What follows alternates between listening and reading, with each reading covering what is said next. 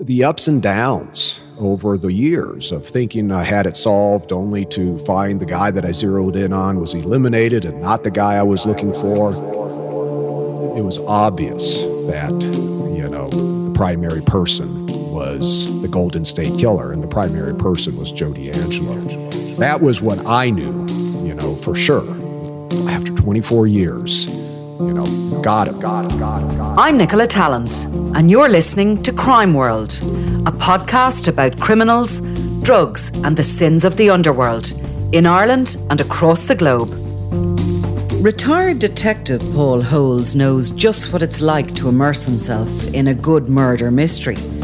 And it was his work on the Golden State Killer which led to the 2018 arrest and conviction of serial killer Joseph James DeAngelo Jr., responsible for at least 10 murders and 50 sexual assaults. The case had first come across Holes' desk in 1994 when he, as a young detective, dusted down the files of the so-called East Area Rapist, which he later linked to Southern California's unidentified original Night Stalker. But it wasn't until his retirement that the dots finally joined, and dogged DNA and genetics work solved the mystery, thrusting Holes into the headlines and turning him into a podcast and TV star. The detective is just one of many crime profilers, investigators, historians and journalists due to gather this weekend at CrimeCon in London, where we will also be mingling and bringing you some stories from the great and good of true crime. Today, we talk to Holes about his career and the extraordinary case of the serial killer he finally caught. Crime World researcher Claude Amini is going to do the questioning because, well, she's a big fan of the case and the detective who solved it. This is Crime World, a podcast from SundayWorld.com.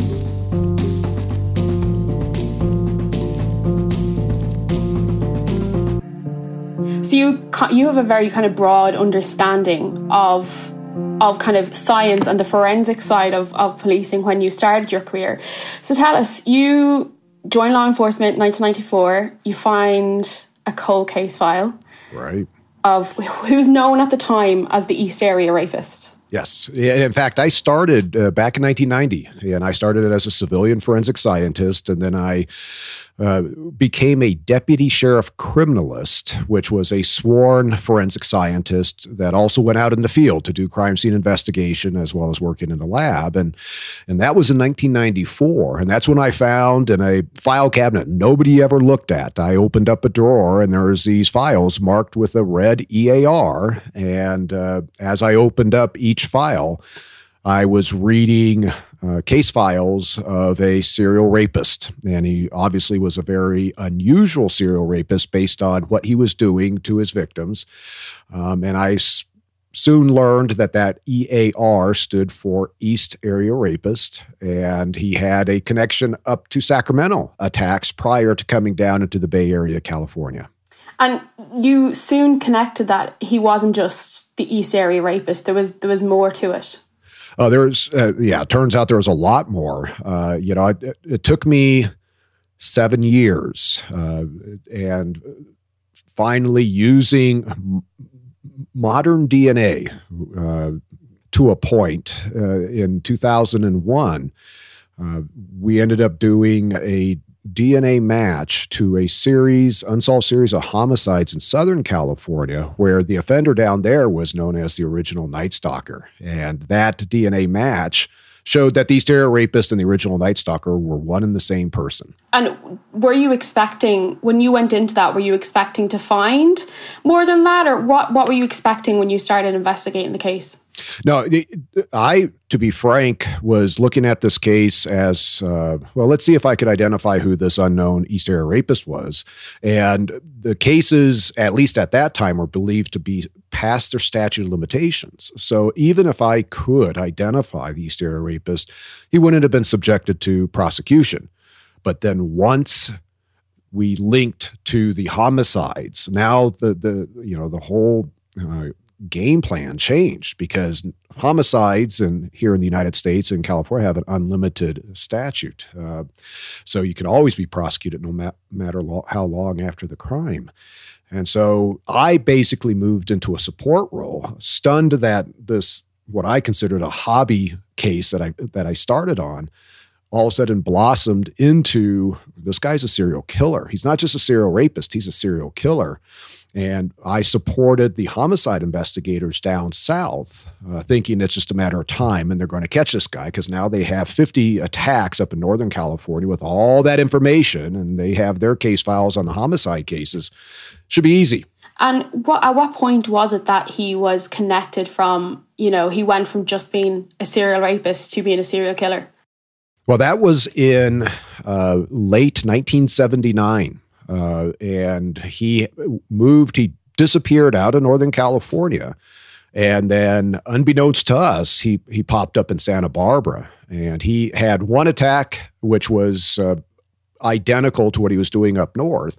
And it went sideways. But in that very first attack in Santa Barbara, the female victim heard him pacing back and forth saying, I'm going to kill him. I'm going to kill him this time. I'm going to kill him. And he's psyching himself up to take that next step in the evolution to become a killer.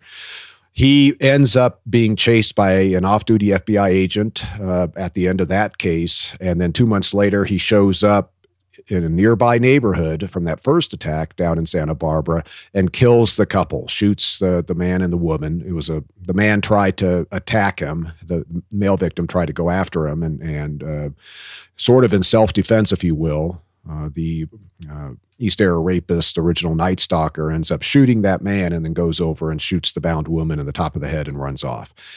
And then 3 months after that, he's down in Ventura, which is about an hour drive south. And that's where what I've called his opus, where he completes an attack, sexually assaults the woman, and while the husband is bound, and then bludgeons the couple to death in their bed. This is what he really wanted to do. And then from that point on, that's what he does, is he bludgeons his victims.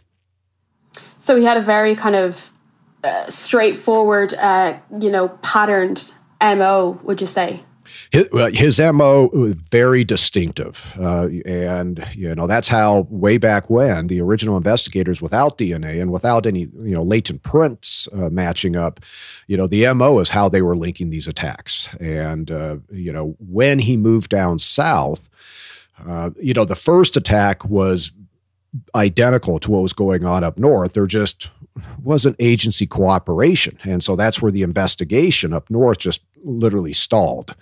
But then after he starts killing, the victims aren't alive in order to basically pass on some of the details of his MO.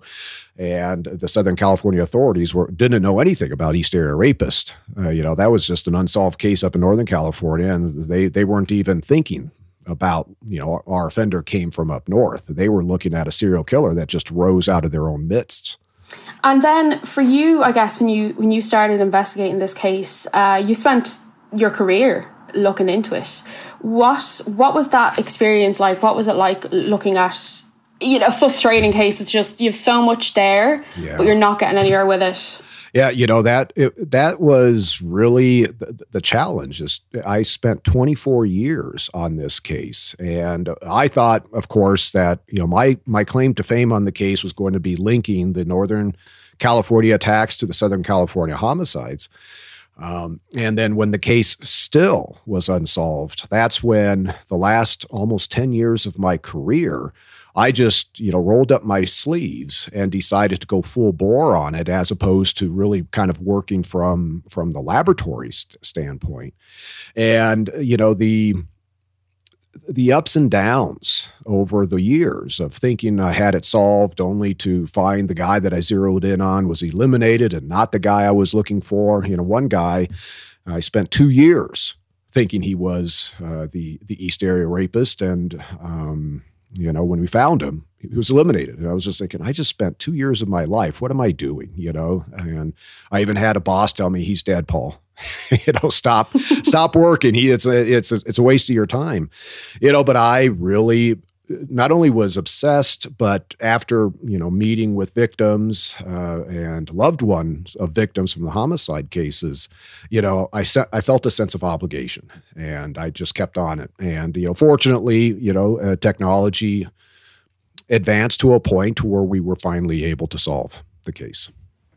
So tell us then, obviously, when you were working on this case, you were obviously employed as a police officer. You had other things to be doing as well. So you looked at a lot of other fascinating cases throughout your career, but this is the one that's kind of really stood out. Even in Ireland, it's one that's so well known. Tell us about the day of your retirement, because I feel like that's a huge, part of this case, and I can imagine it was a very special day for you in a way. Well, it really was, in retrospect, it turned out that was could have been a very bad day for me. This is where I was approaching retirement and using the genealogy tool, the genetic genealogy. We had focused in on this Joseph DeAngelo, who was a former law enforcement officer and was living up in Citrus Heights, which is in the kind of northeast area of Sacramento. And I always, at this point, I'm thinking, well, he's got some interesting aspects to him circumstantially to think he could be what was now known as the Golden State Killer. And so for me, he was like, okay, I need to go see this guy. I need to go, see where he's living. What car is he driving? And Monday afternoon, the day before I was to turn in my badge and gun, I drove up to Citrus Heights, which was about an hour and a half drive from my office in Contra Costa County, the Bay Area, California. And I parked in front of his house, and I could tell he was home. And I couldn't see him. His window blinds were closed, and I kind of backed my car up. I was across the street on the curb, and I backed my car up just to see if I could see into the backyard.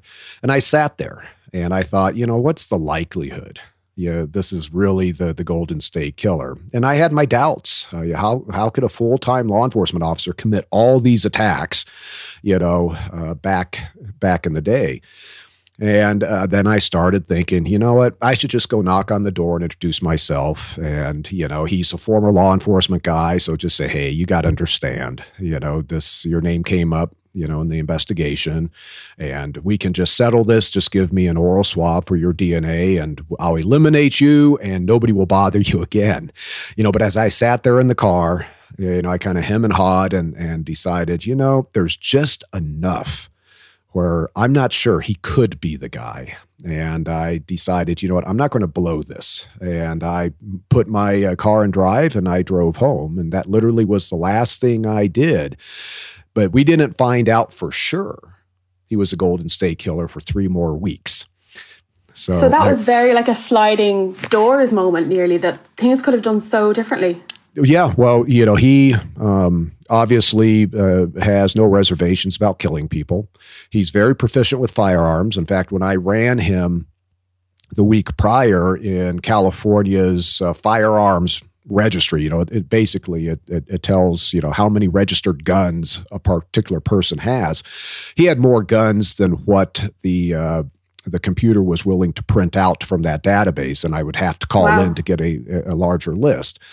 Longer list. And, he, in his history, back in Visalia, back in 1975, he shot a cop, when the cop cornered him. So I've had, after DeAngelo was sentenced and we were kind of in a small group, talking, my bud from the FBI, Steve Kramer, said, Paul, if you had knocked on that door, he would have shot you, pulled your body into his house and gone out and pulled your car into his garage and you would have just disappeared. And I was like, yeah, you're right. And when I told my wife what I did, she didn't know I had gone up to DeAngelo's house. I mean, she was livid at me.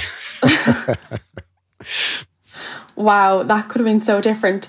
So 3 weeks later, you found out who he was, that it, you were on the right track. How did that happen? How did that come about? Well, we, based on the genealogy, we knew he minimally was related to the Golden State Killer. But then, circumstantial evidence, he was working as a cop down in Exeter, right outside Visalia, when he was the Visalia, we had the Visalia Ransacker series and a homicide down there. And he had purchased a gun down in a nearby town near Visalia. So he had that connection at the time those cases were going on. He had very, very strong connection to the Sacramento area from prior to, cases. He grew up there after a certain point. He worked up in Auburn as a cop. And then, just the information. He ultimately was fired as a cop for shoplifting a dog repellent and a hammer up in Citrus Heights. Of irony, the irony of that. But I talked to the police chief that fired him, and the police chief relayed a story that when they were terminating D'Angelo, D'Angelo's on admin leave. He's not coming into the office. In the middle of the night, this police chief's daughter comes into the room and says, Daddy, there's a man standing outside my bedroom window shining a flashlight in. And the police chief, gets up and runs outside and doesn't see anybody. But he tells me, Paul, I know that was D'Angelo. And I'm like, yeah, that's exactly what the Golden State Killer would do, if he was going through a termination process. So, that really caused us to go, okay, he's interesting. We need to get a direct sample from him. Sac Sheriff's Office and the FBI surveyed him. And then at one point, when D'Angelo went to Hobby Lobby, which is, hobby store over here, he had this hobby of building these balsa wood remote control planes. And he goes to Hobby Lobby, and an undercover agent comes up and swabs his car door handle out in the parking lot. And the DNA results come back, and though it was a mixed sample, it was obvious that, the primary person was the Golden State Killer, and the primary person was Joe D'Angelo. So that was when I knew, for sure, after 24 years, got him. And we had to get a second sample, which was done by a trash grab and a Kleenex tissue, came back 100% to the Golden State Killer. And then that's when D'Angelo was arrested. So tell us then how it kind of, we don't have genetic genealogy here in Ireland on the scale that you have it in the US, for sure. I mean, they're trying to use it to solve a small case out in Kerry, but it's like, they're going to do a door-to-door kind of community thing rather than using a database. So just for our listeners, can you explain a little bit about what genetic genealogy is and how that kind of led you to Joseph D'Angelo? Yeah, so genetic genealogy, first you have to produce a DNA profile of your offender, the person you're looking for. And, like with Golden State Killer, he had left DNA behind in his cases. So taking a DNA sample, initially it's getting this special DNA type profile. It's not the law enforcement style profile, which is called STRs, but you have to get this DNA profile, which is, as an acronym, SNPs, single nucleotide polymorphisms. And this is exactly the type of profile that Ancestry.com and 23andMe and all those companies use in order to link relatives together in their databases. So once that profile is generated, then a query of the databases is done in order to generate a list of individuals that share a percentage of their DNA with the person you're looking for. So that is the DNA side of this technology. And just from, of course, there's a lot of privacy issues that people are concerned about. I have to really emphasize that I, as a law enforcement officer doing this process, never had access to anybody's genetic information in these databases. To do that, I have to download their DNA profile. I'm no different than a typical user of Ancestry.com, where now you're getting, the email saying, oh, we found a third cousin. All it does is it gives me this ranked list saying, oh, I've got, 10 third cousins of the Golden State Killer. At this point, it is pure genealogy work. Anybody could do this, where you just start building family trees of the people in the list. And I can't build a family tree of Golden State Killer. I don't know who he's related to. But the purpose of building these trees is to find at least two people on that list where you can say these two people share these common ancestors back in time. And in our case, we found from a third cousin, a second cousin of the Golden State Killer, we found great-great-grandparents that those two people shared. And theoretically, the Golden State Killer also shares those great-great-grandparents. So once you get those common ancestors, now you build their family tree up to the present time.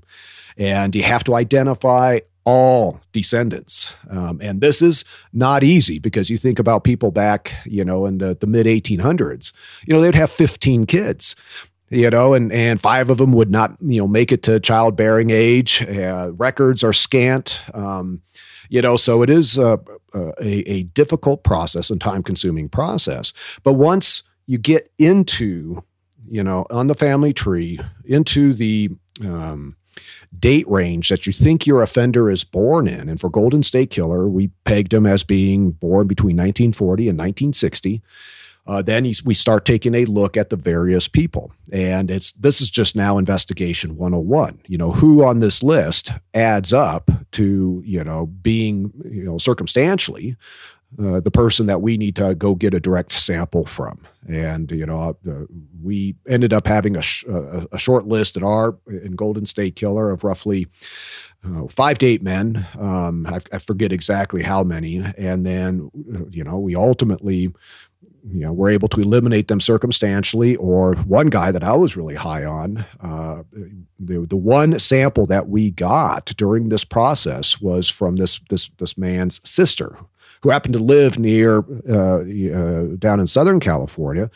And she was asked if she'd be willing to provide a sample, and she was. And we could show that she wasn't the sister of the Golden State Killer, thus eliminating her brother, but she was closer related to the Golden State Killer than anybody in the database. So we knew the family tree building had worked. And then ultimately, D'Angelo was the next guy up. If it wasn't D'Angelo, we could have continued to build trees. But D'Angelo added up once we got that direct sample. Then it was like we knew, and so that's really how the process works. And another point that I like to make is in an investigation like the Golden State Killer, we got DNA samples from hundreds upon hundreds of men. And because their name came up in the investigation, an ex-girlfriend, ex-wife said, hey, this guy I used to date or I was married to is a bad guy. Kind of looks like the composite generated from the 1970s. And now that guy is getting a knock on the door. Now I, as a member of the government, possess that man's DNA sample because somebody else pointed at him. And using this process, I mentioned just one person, we got a voluntary sample of DNA, but this process saved hundreds of more men from having their DNA being, basically taken by the government. And so that's something that people need to think of this really is, we don't access genetic information of the people in the database, and it saves, it exonerates. Of course, we find the right guy, but it also saves so many people in this type of investigation, from their DNA, being the government possessing it. So that's just part of what I want to throw out there. If your legislators are, considering, whether or not they want to, maybe expand the use of I like to use the term investigative genealogy because I don't think genetics is right, but, we've kind of formalized onto forensic genetic genealogy over here in the United States. And I don't like that term. But it really, that's really what the process is in a nutshell. And it's been revolutionary for us over here, well over 100 of the most horrific cases that were completely unsolvable before. Now we've got these guys, off the street, families have answers, and it's Absolutely. Really been awesome. Yes. Yeah. And at the end of the day, if you don't want the government to access your DNA, just don't murder anyone. Don't commit any crimes. That very, very true. Very true. So how did the How did the case end up, the Golden State Killer case end up going into that kind of process of genetic genealogy? Because it is often, anytime anyone mentions genetic genealogy, it's always a reference point. Was that the first one? It was. Yeah. So you obviously came up with that idea from your background in forensic science. That you most certainly, that was something. It was something that evolved because I initially started doing a genealogy process in 2012. And, this is because, the DNA that we had done on the law enforcement side, it's up in the FBI's CODIS system. That's the FBI's DNA database. Hadn't hit after years. It had been up there since 2001. And now over a decade later, we still didn't get an answer. And that type of law enforcement database is predicated upon the repeat offender. There's a reason why the offender's DNA has been collected directly from them. And it's also, the crime scene samples. And if your offender's DNA, if he never commits a crime that he's caught for, to get a DNA sample from him, then he's never going to hit into the CODIS system. So you have to have that offender have a reason to have his sample collected. The reason I went to genealogy is like, well, I'm dealing with somebody who hasn't committed a crime to the point where they got their DNA collected, or just, has been an oversight, which happens. And that's where, well, maybe there's a relative out there. And that's when I found, a genealogy tool based on the male chromosome, this YSTR chromosome that genealogists were using. And so I was searching this, hoping to find, maybe an idea about the ancestry of the offender I'm looking for, the surname, because in our culture, the men in the paternal side of the lineage usually keep their same name. So I'm thinking, well, maybe I can figure out the Golden State Killer's last name. It gives me definitely a start. And that I just kept striking out using that. And then coincidentally, I had another case that I was involved with in which a young girl, 6-year-old girl from years prior, had been, abducted, but we didn't know who she was. And we tried to identify her using traditional law enforcement techniques and couldn't do it. And then a partner of mine from Southern California, I'm on a conference call for this other case, and he said, well, we have finally identified this little girl. And she turns out she was abducted from New Hampshire, which is on the other side of the United States from California. And it was like, how did you do that? And that's when he told me he used a website called DNAadoption.com. And this is where adoptees who want to find their biological parents, the genealogists work with their DNA and look and do this genealogy technique. And that's when I, called up the genetic genealogist, Barbara Ray Venter. And I asked, can an unknown offender be identified using this technique? And she was like, I see no reason why it couldn't. And then that's really how we got onto it. I reached out to Barbara, and then my FBI partner, Steve Kramer, that's the first time he called me. He said, hey, I hear what you're doing. I believe in it. How can I help? So Steve Kramer and I literally paired up and did the deep dive to learn how this tool is used, because Barbara stopped communicating. It turns out she had a major health issue. And so we were kind of left to our own devices. And I'm watching YouTube videos and reading websites on, how this, genealogy tool worked. I even used my parents' DNA, uploaded it into a website called GEDmatch, and, was able to figure out, using my dad's DNA, how I could, from relatives off that list, show that my dad is related to these relatives and, through the family trees and stuff. So we became sold. This was the way to solve the case. And that's where we put our focus from that point on. And it turned out to be correct. Absolutely, because it's gone on to not only solve a lot of cases, but give families closure and even bring them loved ones, unidentified people back to their families once and for all. So tell us a little bit then. You've got a new book coming out. It's called Unmasked. It's obviously a huge deep dive into your career and all the fascinating cases that you've worked on. Yeah, this book, well, it evolved from what I initially thought the book would be. And after DeAngelo was caught, I sat down thinking, okay, I need to write a book on, the really doing a deep dive on the investigation of the Golden State Killer series from, my perspective and what I had been doing over the years, thinking that that's what people would really want to know. And there is a segment of the population that wants to know all that. But then as, we brought a collaborator on board to help me write the book, Robin Gabby Fisher, and she's getting to know me, and I'm telling her about my career in the other cases I was involved with. And, she's going, oh my God, that's fascinating. And I said, well, I know. I was thinking that potentially, I've got an unusual career and that potentially maybe future books. And she goes, no, we got to, put this together. But also as I'm talking to Robin and then the publisher's on board, some of the emotional aspects of, that I experienced during the course of my career, it was obvious, I'd be choking up as I'm talking about certain things. And that's when they said, Paul, we really need to express who you are, and I'm a very private person, so I was hesitant. But as I thought about it, because I know, as I've gotten older, I had an experience in which the book opens up and where I'm just an emotional wreck. I just cratered.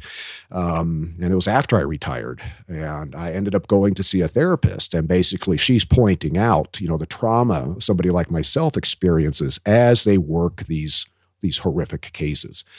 And then I realized, this is a fundamental purpose of this book. Of course, it's to talk about Golden State Killer and provide the readers information they've never heard before about that investigation. It's other cases I've been involved with, some high profile over here, such as Lacey Peterson and J.C. Dugard, and the roles that I played in those cases, as well as other cases that most people would never have heard of, but they are fascinating stories. But throughout my career, I had, issues and relationships and, some of the, trauma that I was experiencing at the time that I was just, kept blocking. I would not allow myself to really express that. You can't, you'd be seen as weak. And so now a fundamental purpose of the book is really to say, hey, here, this is what I was exposed to. This is something that I hope the readers will understand. They're consuming true crime content, but myself and other professionals, this is real crime, and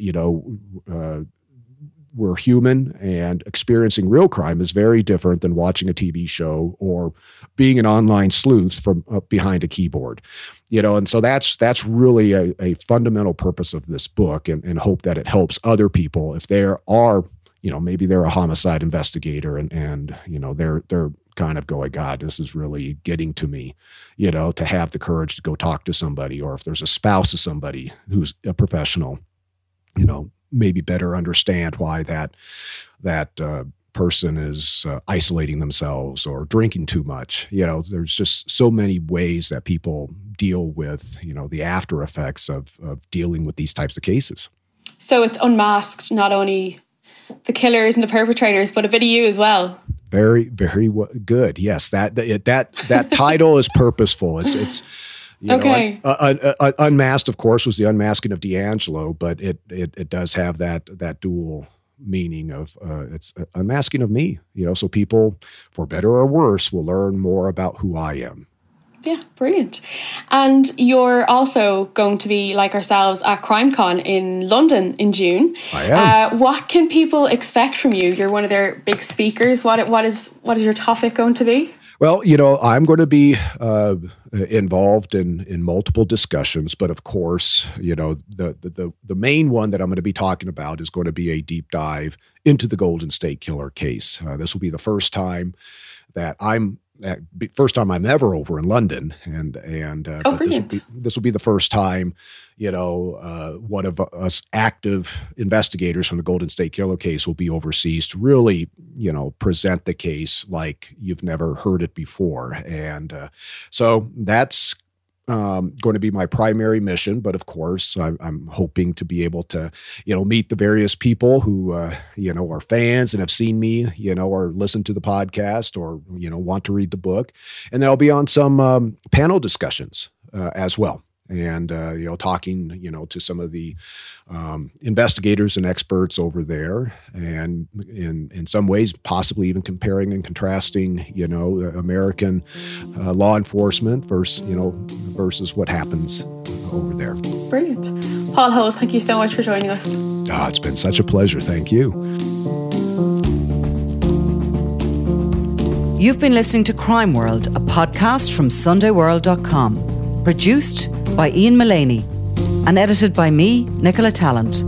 If you like the podcast and love true crime, why not download the SundayWorld.com app for lots more stories from Ireland and across the globe.